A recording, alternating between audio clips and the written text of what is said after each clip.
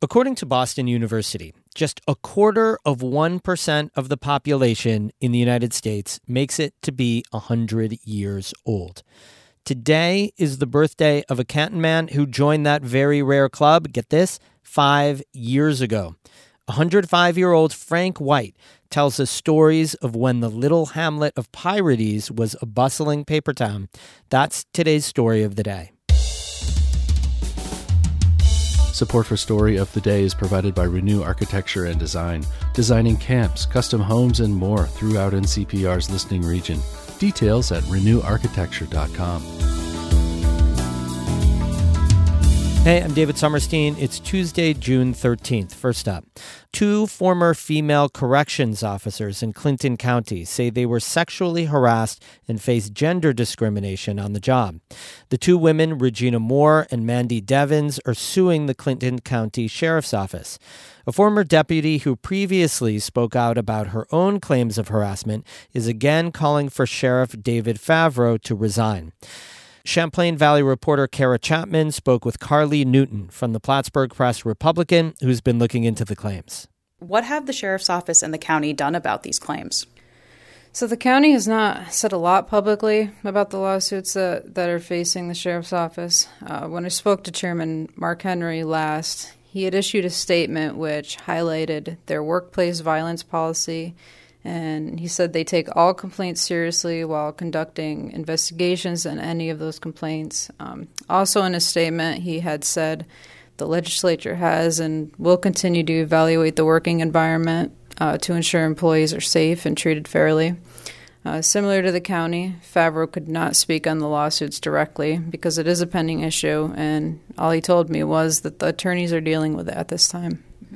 And, one former sheriff's deputy, Chelsea Liberty, has been very vocal not just about these women's claims, but also claims that she has made against the sheriff's department. So can you talk a bit more about that? Yeah, of course. So these lawsuits, they were actually brought to my attention by Liberty when she attended the county legislators' last regular session meeting on May 24th. So, since I last addressed the legislative body, 2 more women have now filed federal lawsuits against the Clinton County Sheriff's Office. That is now a total of 5 women, to include myself, that have publicly spoken out with claims of sexual harassment, discrimination, and/or retaliation. Chelsea had also called on the sheriff to resign from his position at that May 24th meeting again. Her reasoning for doing so, she said, was because there is no leadership or oversight of the sheriff's department under Favreau. And there is a serious concern for the safety of inmates and female employees within that facility. She actually ran against him, right, when he ran for re-election last year? Yeah, she wasn't able to get on the ballot, so she had to launch a write-in campaign because it was too late in the election process. Ultimately, she ended up losing the election to Favreau. And what does Sheriff Favreau have to say about all this? How's he responding to Liberty's calls for him to resign? So Favreau's been pretty adamant that he won't step down as sheriff. When I spoke to him last, he had called Liberty's calls for his resignation bitter politics, and he had said she was playing games, and he said he would not engage in those games with her. He also said that he does not believe there's a serious issue within his department like Liberty says there is. And while both of these lawsuits were filed in court recently, Favreau also told me they were not necessarily new like Liberty had implied. He clarified that they were from the same investigation with the same people that has been ongoing for over a year and a half. And what's next for the lawsuits at this point? So the most recent development, in Moore's case specifically, is the Clinton County Sheriff's Office submitting a motion to dismiss her complaint on May 31st. And the motion to dismiss, the Sheriff's Office had called Moore's claims unjustifiable and said they aimed to be provocative to garner media attention. It's unclear so far if the Sheriff's Office would do the same for Devin's lawsuit. That was Carly Newton from the Plattsburgh Press-Republican speaking with Champlain Valley reporter Kara Chapman about lawsuits against the Clinton County Sheriff's Office.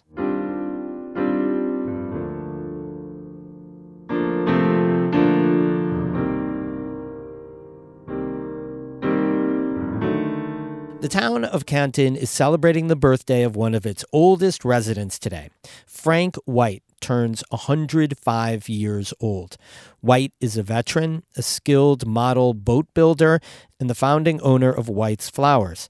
He loves the water and paddled in the very first Rushton canoe race in 1962. White grew up 6 miles outside of Canton on his family's farm in the hamlet of Pyrites when it was still a bustling paper mill town. He witnessed the closure of the mill and the onset of the Great Depression. Amy Feiereisel interviewed him about his childhood in Pyrites 5 years ago, just before his 100th birthday. Here's part of that story. Frank was the oldest of 8 kids.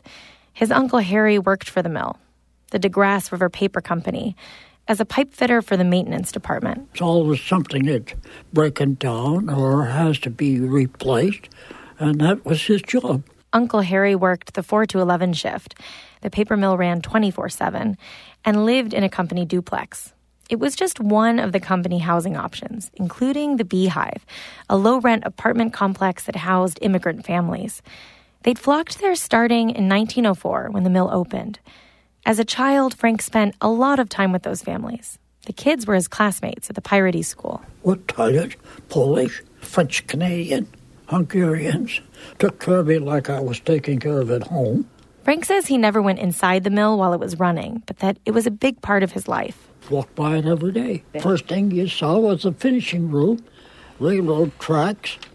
The train tracks that led from Pyrites to Canton ran right along the White Farm property line, and Frank says he often jumped on board to hitch a ride home.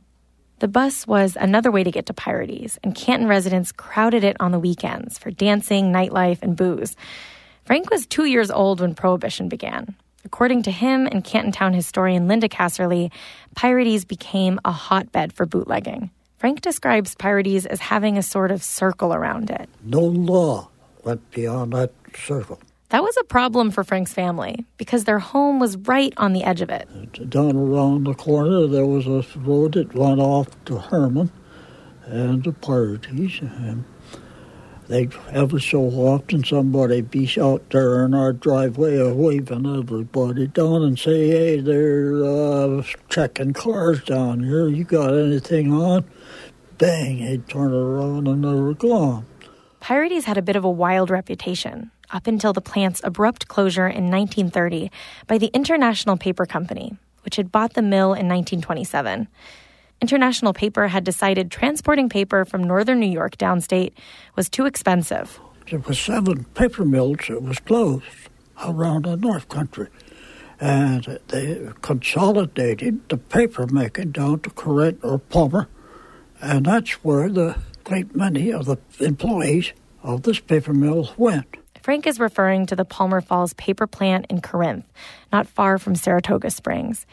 His uncle Harry ended up moving there, but there weren't nearly enough jobs for everyone.